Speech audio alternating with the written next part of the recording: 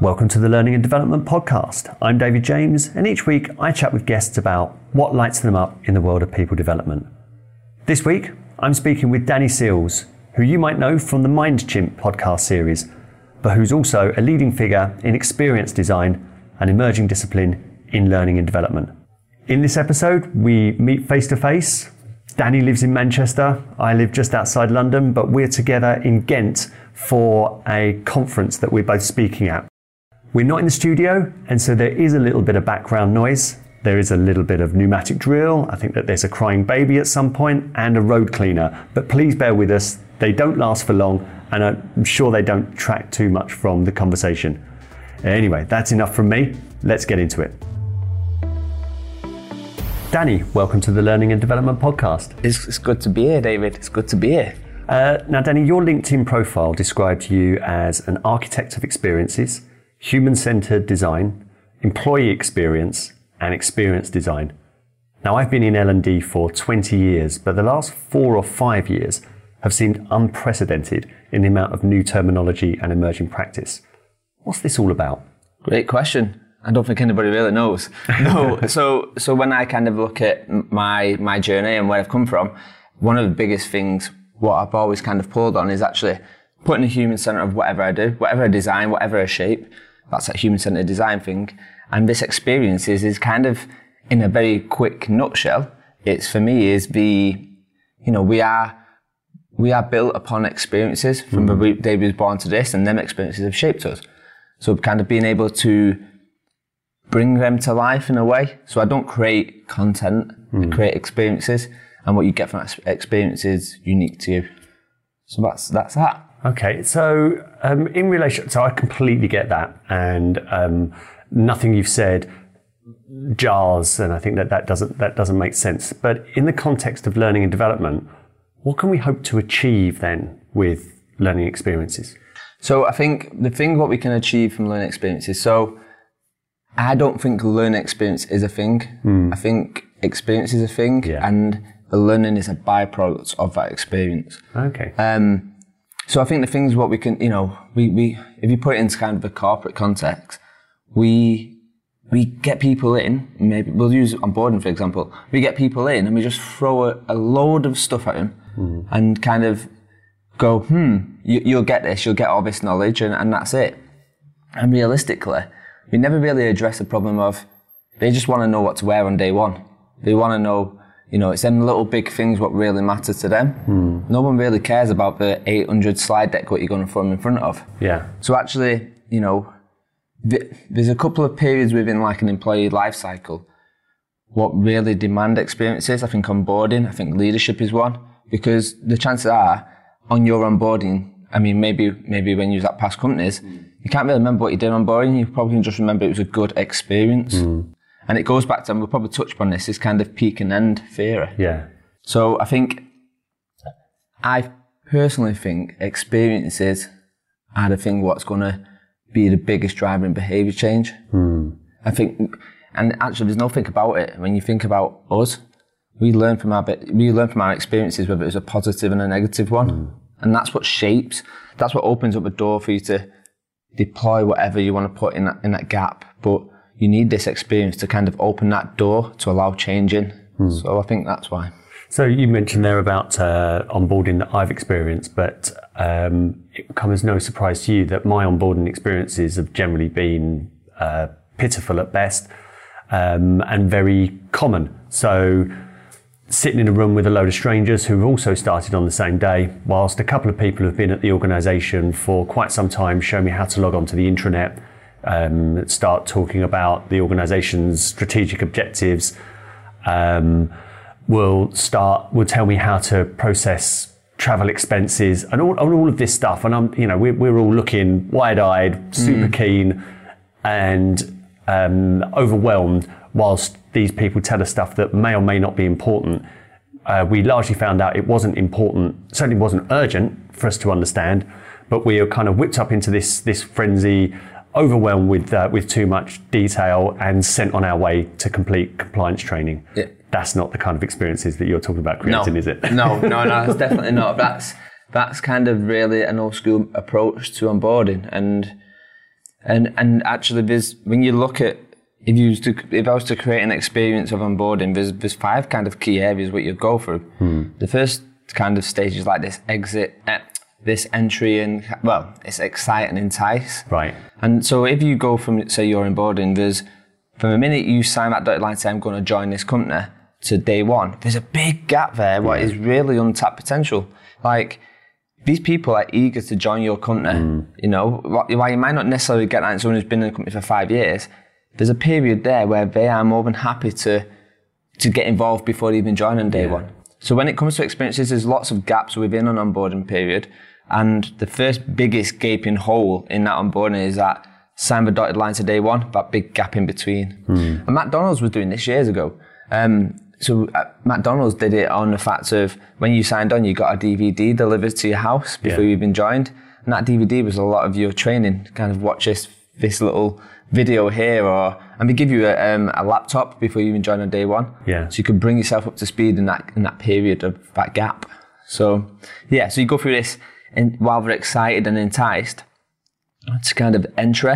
What does the entry of that experience look like?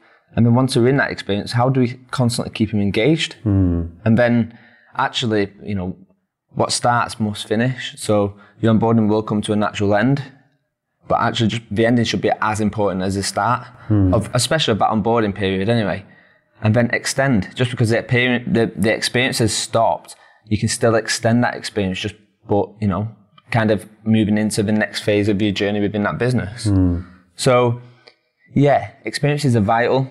You know, Red Bull is a great example of someone who does this, where grads and apprentice, they bring in on helicopters. Like, and obviously it matches their brand. Red Bull's brand is like kind of, it gives you wings, it's kind of cool, it's out there, it's really kind of, it's got its demographic nailed to a point. But like their day one experience isn't your standard kind of experience.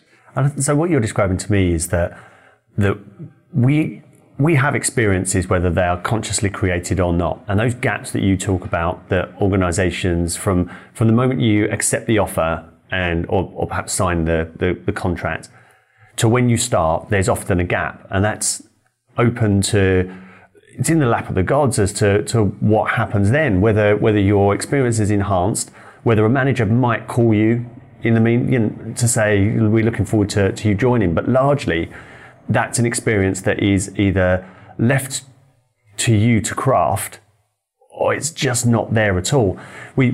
I talk with clients a lot of the time and say that although you shouldn't train people in that gap, there is an opportunity to help them. That help might come in the form of providing them with the information to answer the questions from the friends and family who are excited for you for this new job. Might say, Danny, tell us about this new job. And you're there going, I don't really know too much about it. So where is it? Oh, I might interview in a couple of places. I think I'll be based here. Okay, so what kind of work will you be doing? Well, I don't know. But, so all that stuff is left out there. And in the absence of organizations taking ownership of that, this, as you say, it's a really massively missed opportunity. Yeah, and actually, you know, kind of just building on that, I think I kind of wrap it down to these little big things, what matters. So what the org thinks matters and what the user's experience of that organisation is two different things a lot of the time. The org goes, you need to know this, and this. And basically, the person coming in wants to know, what day do I get paid? Where's my parking spot? Who am I meeting on day one?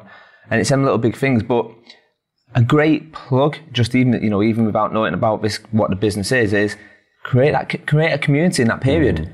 You don't have to wait till day one to meet everybody. You can put them in this community where they can all share their fears and build upon, oh, I've heard this, I've seen this, I've asked this question already.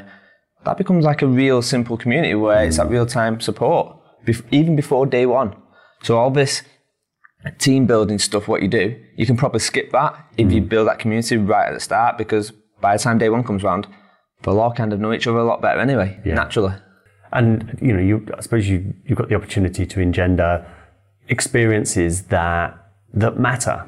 By bringing people together for a coffee on the first day, having a chat, sharing stories, but making it more about the connections than any content goes a long way to creating a positive experience where people feel supported and cared for. Yeah. So this kind of comes down to this kind of what is experience design, and for me, I think experience design goes across. There's like a spectrum of what experience design is.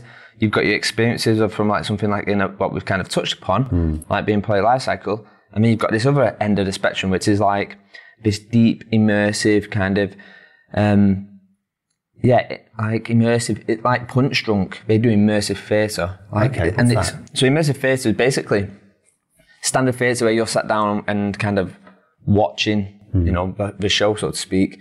Immersive theatre is they give you a mask. Right. And you become an active part of that show.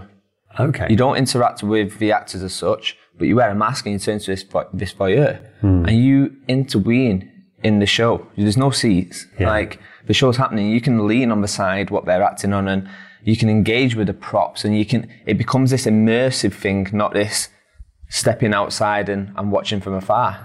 So do you know what that reminds me of? At Disney, there was a lot of great stuff going on at Disney, as you can imagine. But for new managers, we had this event called Disney Way, the Disney Way. New managers went to the park, so the Paris park, and they spent a day being immersed in what goes on. You go see the Imagineers and the like. And then you are told that because of your height, because there are height restrictions, because of costumes, you're told that you are going to be a character. So you then go through the training to be that character, to then put on the outfits and go into the parks. Now, the experience was created so those new managers felt what it was like for the kids and the families.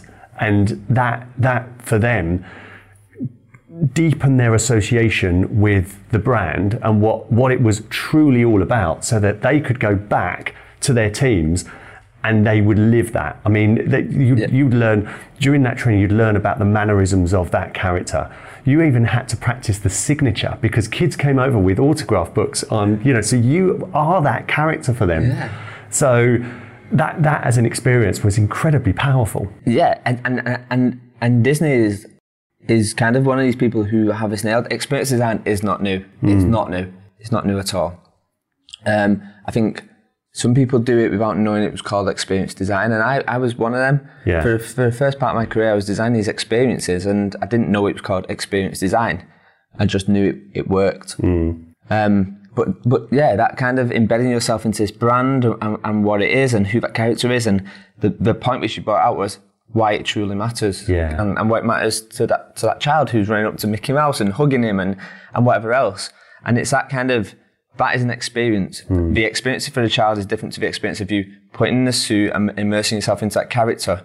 So there's two different experiences happening there. Yeah. But fundamentally, they both come together when that kid runs up to you and hugs your leg, because you're Mickey Mouse, right? Yeah, that's right. So so we've touched on this already. This is about trying to achieve something. The example that I just gave there is about new managers taking something back with them that is going to last longer than any words on a PowerPoint slide ever would, or an activity in a safe, sterile environment, in a classroom environment, for example. What else can we hope to achieve then with experiences in learning and development and in our context?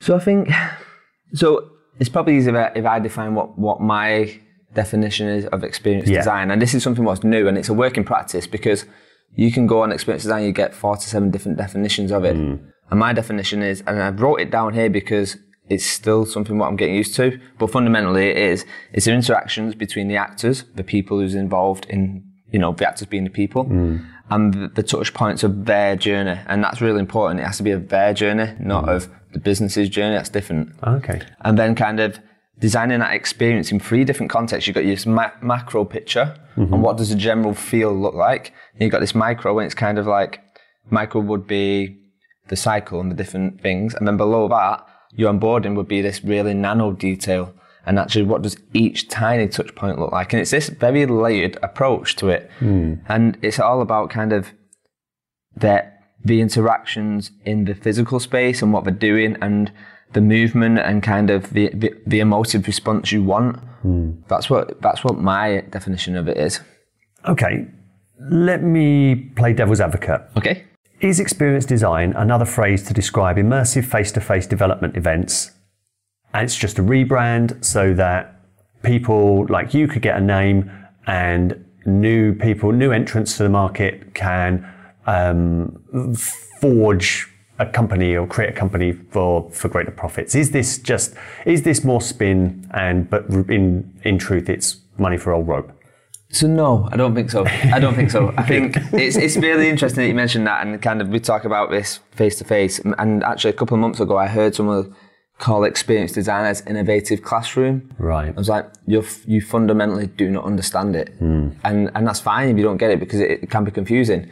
But face to face is not experience design, because don't get me wrong, experiences can happen in that classroom. Yeah. It can happen. But as soon as you say classroom, it becomes this is the parameter which you've got to work in. So it's kind of like, going back to that kind of spectrum what I had, and you've got one thing over here, which is the interactive and kind of the experience of, say, something like an onboarding. You've got this immersive one over here.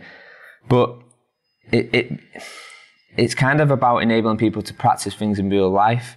So if, for example, it was leadership, how well can you practice leadership in the classroom? Like, probably not. I can probably give you a framework and go, this is how you give feedback, and this is this, and this is that. But that's not experience design. The experience should be, go and give feedback, give you that real life example, give you that real life experience. That's experience design, and then come back, and then there's a reflective piece on the back end. How did you feel? How was your heart rate? Did your hands get clammy? Did it get sweating on it? You've got to go into that presentation and present that thing. And you can mimic them. So if I was to say create something around, I don't know, negotiation, I wouldn't put someone in a classroom and go, this is the framework on how to negotiate. And people have been doing this for years. Darren Brown is a great example of experience design. And that's on a mass scale, don't get me wrong. But like, he gives them experiences which isn't necessarily direct to negotiation, but it drives that emotive response of clammy hands, and it mimics everything what you'll do. What we see in classroom is, I'll go in classroom and I'll give you this framework on how to negotiate, and you probably won't get an opportunity to do that for 6 to 12 months. And by that time, it's forgotten about anyway. But if I can give you an experience and then you can recall that in 12 months' time, you can probably say, okay, I remember that, yeah. I remember how my heart was beating out my chest, my hands were sweaty. And it's kind of that emotive response. We know our memories are crap. Yeah. They're crap. But our emotions of what we can attach to that are different. We can probably remember if something got us excited, or if we were scared, or whatnot. So, like, a great example of this was when I was coming into leadership at O2. I wanted to be a manager, and she could have easily gone, okay, here's what a coaching session looks like. But actually what she did is she went, you're going to do my role for a day. And I did everything of her role. Don't get me wrong, she was over there in the corner, kind of, if I needed her. But I did one-to-ones, I did coaching, I went to the meetings like 9 o'clock, 12 o'clock, and at 3 o'clock. And I was immersed into that management experience. Yeah. And I walked out of it and I was like, given that's what I want. That's what I want. But if I was to put you in a classroom and say, this is what leadership looks like, it would be completely different. It's not real. Yeah. And to build on what you just said there, the reason is because leadership doesn't happen in classrooms. The part of the problem that we face when we think about learning and development in the confines of a facility, whether that be a classroom or within the LMS, is that it's largely a sanitized and sterile environment that's good for some stuff. And if it's about educational experiences where you need to learn a thing to help you do a thing to pass a test, or they can be helpful. People like Nick Shackleton Jones might challenge that. But what you're describing is something that is designed to elicit emotions. I'll give you an example of something that particularly worked well at Disney for me when I first joined. I told you about the first experience on day one, being shown the intranet and health and safety and all the hygiene stuff. But a few days later, I was invited to an event called Welcome to Disney. And that was a presentation by 12 different parts of the business. And it was designed to make you excited, as well as enlighten you a little about what what the organisation was up to, and what specifically the UK headquarters was up to. Now, so much was delivered that you couldn't possibly remember, but it wasn't designed for that. It was about recognising that you were already excited. This was going to whip you into a frenzy of excitement and take with you some useful information that you can share with friends, family and colleagues about what's coming up. The experience was incredible, and I remember it to this day. There are specific parts of the presentations that was 2006, that 13 years ago, I have no right to remember, but I do, because emotionally I was hyped. And this is it, and I think this is a big question. I reckon we could do a podcast just on this question alone. But you get bombarded constantly by experiences, and your brain's really, really quick at going, this is important, this is not important, this is important, this is not important. And usually the interaction of you opening and closing a door is an experience. You don't remember every single door you've opened and closed because your brain goes, this isn't important. But there's a reason why you remember your favourite teacher's name, or there's a reason why you remember that experience. Or if you ever got bullied, they've given you a negative experience, but you remember it because it has this emotion, this impact. And I think the issue when it comes down to this face-to-face thing is two things, really. It's this bubble effect of our industry, and then it's this kind of dilution of language and in the context it's used. Okay. So, going back to it again, experience design is not new. My teacher, when I was in primary school, I remember he was teaching geography, and we was just not interested. We was not interested. We was talking about trees, and I personally wasn't interested in geography. And then, if you want to put it in this context of, is it classroom, the nearest thing what experience design is, if I had to put it in that old language, would be it's a field trip.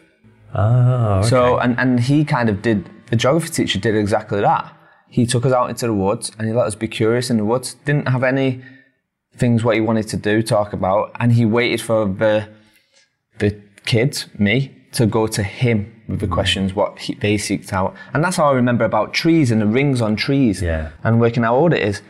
So if we want to put it in this old language of, is it classroom? No. If we want to do it like that, it's a field trip. It's your personal, specific field trip. And it's exactly what I described with the Disney way. It's a field trip. You get people out, you immerse them in something and create an experience that helps you to get the results. I want to spend some time on the results thing, because as you say, we all have experiences, and a lot of the time our experiences are in the lap of the gods because no one's consciously taking ownership of that and saying, well, we're going to create this experience for this outcome. Can you give me some examples of experiences that you've created that the listener here in learning and development can recognize, and then talk about the experience that you created for a result and something relatable? Yeah, sure. So I think to talk about how we design, so the experiences, how I design them is going back to that thing of this onion and this many layers of detail. So, it depends on if you look on that spectrum, where it is on this, what experience does this need? Like, does it need this really immersive one where you have to shape the smells, the sounds, and all these various other little tiny bits of nuance of detail, what makes that experience? Or is it an onboarding experience, and where you sit on that scale? So I guess there's something called peak end theory, okay? And it was Daniel Kahneman, I think his name is, and he did studies on patients, and basically he said, looking at this whole experience of these people who's going through surgery, what is it they remember? And he found they remembered a very high peak of the pain and the end result. That's it. You don't remember the dotted experiences throughout that period. You just remember this really high pain peak and the end. So you see that a lot in customer experience now. When they design, they go, you could have a really crappy customer experience, but if I give you a happy ending at the end of, here's some Mickey Mouse ears and here's a great picture of you and your family, you'll remember that end result more than you remember the fact that you probably got food poisoning or whatever. Yeah. So that's kind of how when I shape, I kind of put them goggles on and go, where's the peaks? Where can I create high peaks of interest? And because you need dips in order to have peaks, right? You need things which is average or below. So I guess going back to it, I think that just adds a bit of context on why. When it comes to kind of some of the stuff I've done, there was one where at Tesco Mobile O2, they had a real issue with DPA breach, so security. So for your listeners, call centre environment, and yeah, like people were getting through and getting through the security checks with the advisors. It's like, why is this? They have a process. They should know this. I was like, they don't care. No one's breaching their personal details. They do not care fundamentally, and that's where it was. So I was tasked with, how do I bring this to life? And actually what I did is I did this experience where they had to do social engineering on people within the call centre. So it was rather me going, here, go through that DPA process again. It was signpost. In my experience, it signposted them to that, but I had to give them an experience first, what mattered. So I give to you and Bob a name, and maybe the name was, well, let's pretend it was Nick. I give you Nick, and you'll go away and you'll find out all the information you can find on Nick without asking him. So you'll go on his social media, you'll go on his kind of, his Twitter, his LinkedIn, his whatever. And what you do is you build this picture of Nick without speaking to Nick, and then you present back and you go, my person has a daughter called this, they go to this school, they do this, they get this bus route, and all of a sudden, and it's like, shit, that's quite personal information there. Only at that point, when Nick has that aha moment, you go, that's why security is important. That's why there's a DPA in place. Here's how you find your DPA. Here's a quick checklist on what to remember. But if I was to just give you that, you won't care. Yeah. I have to give you that kind of emotive, kind of very, very visual kind of response first. I need to give you that before you care. And so there's one. There's a couple really. I mean, there's some key ones which really jump out to me. The security one was really interesting because the measuring it was simple. You've got a bit high thing of people failing DPA, and then after that experience, that changed very, very quickly. Yeah. So there's some experiences are hard to measure. I'll be honest with you, they're hard to measure. That was very easy because I was fixing a business problem. Yeah. And a customer problem as well.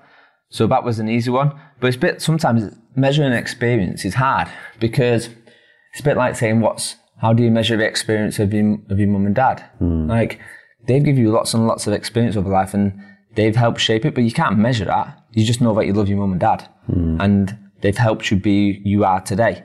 You can't necessarily measure it as such. You can measure your success, but they're only one part of that success. Like, you've had other touch points of experiences which has helped you be you. Yeah. So it's hard to measure that. So it's a kind of knowing when an experience is vital and needed versus when it's just a job aid needed. But you've hit a sweet spot of stuff that I like to talk about and continue a conversation around efficacy, around how do we know stuff that works. And if it solves a real problem and it's been defined as a problem, you say about a DPA breach, I always go back to even if we're looking at learning and development initiatives such as induction and new manager training, there is a reason that we do that. And sometimes we can't get to the problem that we're trying to solve until we say, what if you didn't do it? What if you did nothing? So with your induction, what if we took it away completely? What would be the impact? When we then talk about the impact, we talk about the real reasons we do it. We don't do it because it's a nice to have. We don't do it to give people a standardized, or we shouldn't do it to give people a standardized onboarding experience. It should be for real reasons. There are real reasons that we get involved. And new managers is a key one. The fact that we neglect new managers for weeks, months, or even years after they join the job or become a manager is almost criminal. We do. There is a real reason. We've got the most inexperienced layer, new managers, looking after the largest population, core contributors. Yeah. There's real risk, and then you flip it round. There's a huge opportunity for us if we can provide the experiences that you're describing and the resources when they faced unfamiliar situations and challenges for the very first time. Yeah. So. Another one just come to mind, a very quick one, but I want to talk about this new managers one as well. So the new manager one's really interesting, and because there's an argument to say actually how many of your new managers actually even want to be managers anyway. As a business made a massive assumption and said, you're really great at your job, so that means you're going to be a great manager. And actually, these people who have applied to be managers and are managers, have you given them an experience so that they go, actually, this isn't what I thought it was and I don't want to be it? Like, you see that a lot. Internally at a company where I used to work, we had this where managers would join the management program, so to speak, new management program, and then a couple of days in, they're like, this wasn't what I signed up for. So actually, an experience would be really interesting to go, this is what a management would look like. This is like your day to day. You're going to have to go in that room and tell that person that potentially getting made redundant. Like, give them that experience so then they can make an educated choice whether they want to be managers. Yeah. And then that's how you get that filter. That's how you know the people who are going into management are going into it because they care. They've got their eyes wide open to what management and leadership is. And it matters to them. That's where you can kind of filter out the people who are going in it because, well, they want a pay rise. Like that's it. Yeah. But it kind of got me thinking about when you talked about like onboarding as well. And when I I very first got into L&D, I had an awesome mentor called Sakib. And he was doing experience design way before everyone else was doing it. So this is another thing what we designed together. And yeah, he was vital in my start of my career, definitely. But basically the call centre had this issue of the people who was getting on didn't care about how they presented themselves, so to speak, in the working environment. And they kind of came to me in a second and said, can you come up with a way of fixing this? So the way we would do it is we'd turn around to them and say, on day one, the way their experience would look like is they'd come into day one, they'd sign reception, and then we'd set them in a waiting room. So what me and Saki would do is we'd pretend we was part of that experience. Right. So we pretended we was new and that we've gone through that experience. That the assumption was we've been doing what they've done. And we'd have fake kind of welcome, the temporary passes and all that. So visually, it all matched up to their experience. And then once we got a few more people in the waiting room, we'd create these stories of how I hope we don't do like security checks on us because I've worked here before and I got sacked and I got, we even went as far as to say we got sacked for watching adult material in our break and just really daft, over exaggerated, but things what you would get sacked for. Yeah. And then that would create this environment where the new people would join and say, oh yeah, I know what you mean, I've been sacked before or whatever else. And then they start like talking as you would with friends. And, they'll be swearing in there because they get quite comfortable with us, thinking we're one of them. And then at like 9:02, we'd jump up and say, hey, we're your trainers. You've got us for the next however foreseeable future. And you could see it in their face where they're like, oh my God, I've just told them everything. And it was a quick experience to say, the environment where you work in, your managers don't wear ties, they don't wear shirts, you don't stand out from anyone else. You could be having a conversation and your head of operations could be sat behind you and you wouldn't know. So it's about getting that experience, so then I never have to address it again. Yeah. And it's really interesting. You could go into that call centre now and say, what do you remember about your onboarding experience? And there'll be lots of touch points because we layered experiences throughout. But the first thing is, I remember they'll go, undercover boss. Yeah. That moment we jump up and they go out, I just told him a load of information. So yeah, it's like, it doesn't have to, experiences don't have to be grand. And there's value in grand, but there's also valuable in this 2-minute experience, what we created to kind of say, be aware of your surroundings. It can be grand or it can be real, and you just created a real experience. Now, Danny, what are the pitfalls in experience design? Because somebody's going to be listening to this and thinking, well, I do a bit of that and I'd like to do a little bit more. What do people need to be wary of as they do? So I think the pitfalls is the industry, one. People saying they do experience design when they don't. Right. You see this right now. People are calling design thinking. Basically, all we're doing is an ideation session. It's not design thinking. So understand what it is you're doing and what you want to do is quite important. And understand that experience design isn't classroom design. They're two separate things. I think understanding kind of the scale of how experience design can work and these different touch points and these different layers of detail what you can put on that. And actually kind of you can cut experience design into everything, but just be open to doing it. Like, you can't really, I'll give you an example of bad experience design. Click next e-learning. Right. That's bad design. You'll remember e-learning because it was bad, not because of what it was meant to be showing you or teaching you. Yeah. So, try and think of it from your point of view and think, actually, what is it I really need from this? Yeah. And what's going to move me from here to where I want to get to? And then go, okay, what experiences have done that? I think, like we've already said, understanding that this, experience design is big or really small, and they're both as powerful as each other. And actually, kind of the way I look at it is when I look at, say, I'm shaping out a leadership program or an onboarding or negotiation or whatever, there's always going to be, I kind of see it like a bit like an ECG machine. Mm-hmm. You've got your standard blips. So I kind of go, okay, what standard blips can I turn into real big, like high peaks Yeah. and moments of what's going to nudge you forward a lot quicker than what would someone else would do. A pitfall is language, and it's also the fact of stakeholders. Like, you've got to be careful with this, because if you don't tell a story of it and you don't use that to kind of tell the stakeholders why it's important, they might just turn around and go, just give them an e-learning. Yeah. So you need to be comfortable with what experience design is in order to, and I say sell it, but you shouldn't have to sell it, but in order to bring that business along with you. And that was going to be my next question, that in learning and development, we have stakeholders who are very comfortable with asking for courses and asking for e-learning. And many of our peers won't feel comfortable, or perhaps don't think that they've got the currency then to challenge back and say, no, what you need here is an experience.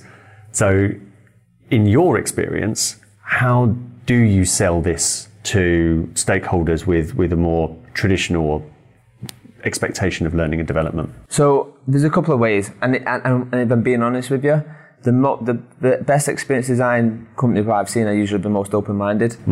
They're the people who are like, let's give it a try. Like, what is fundamentally the worst?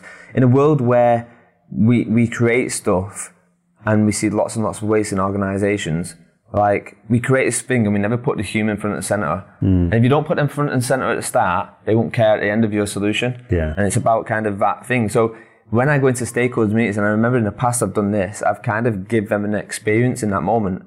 I can sell it, I can talk to you about it, but if I can give you an experience and demonstrate the power of it, that's going to be easier. Like, I could turn around to you now and go, smell this, and it might be a bag with Play-Doh in or wintergreen. And we talked about how music was important to you. And I could play you your favourite song and say, right, where does that take you? And you can go right back to your childhood with just one song. Yeah. And it's about giving them an experience, so you shouldn't have to do too much talking if you give them an experience, if you give your stakeholders an experience.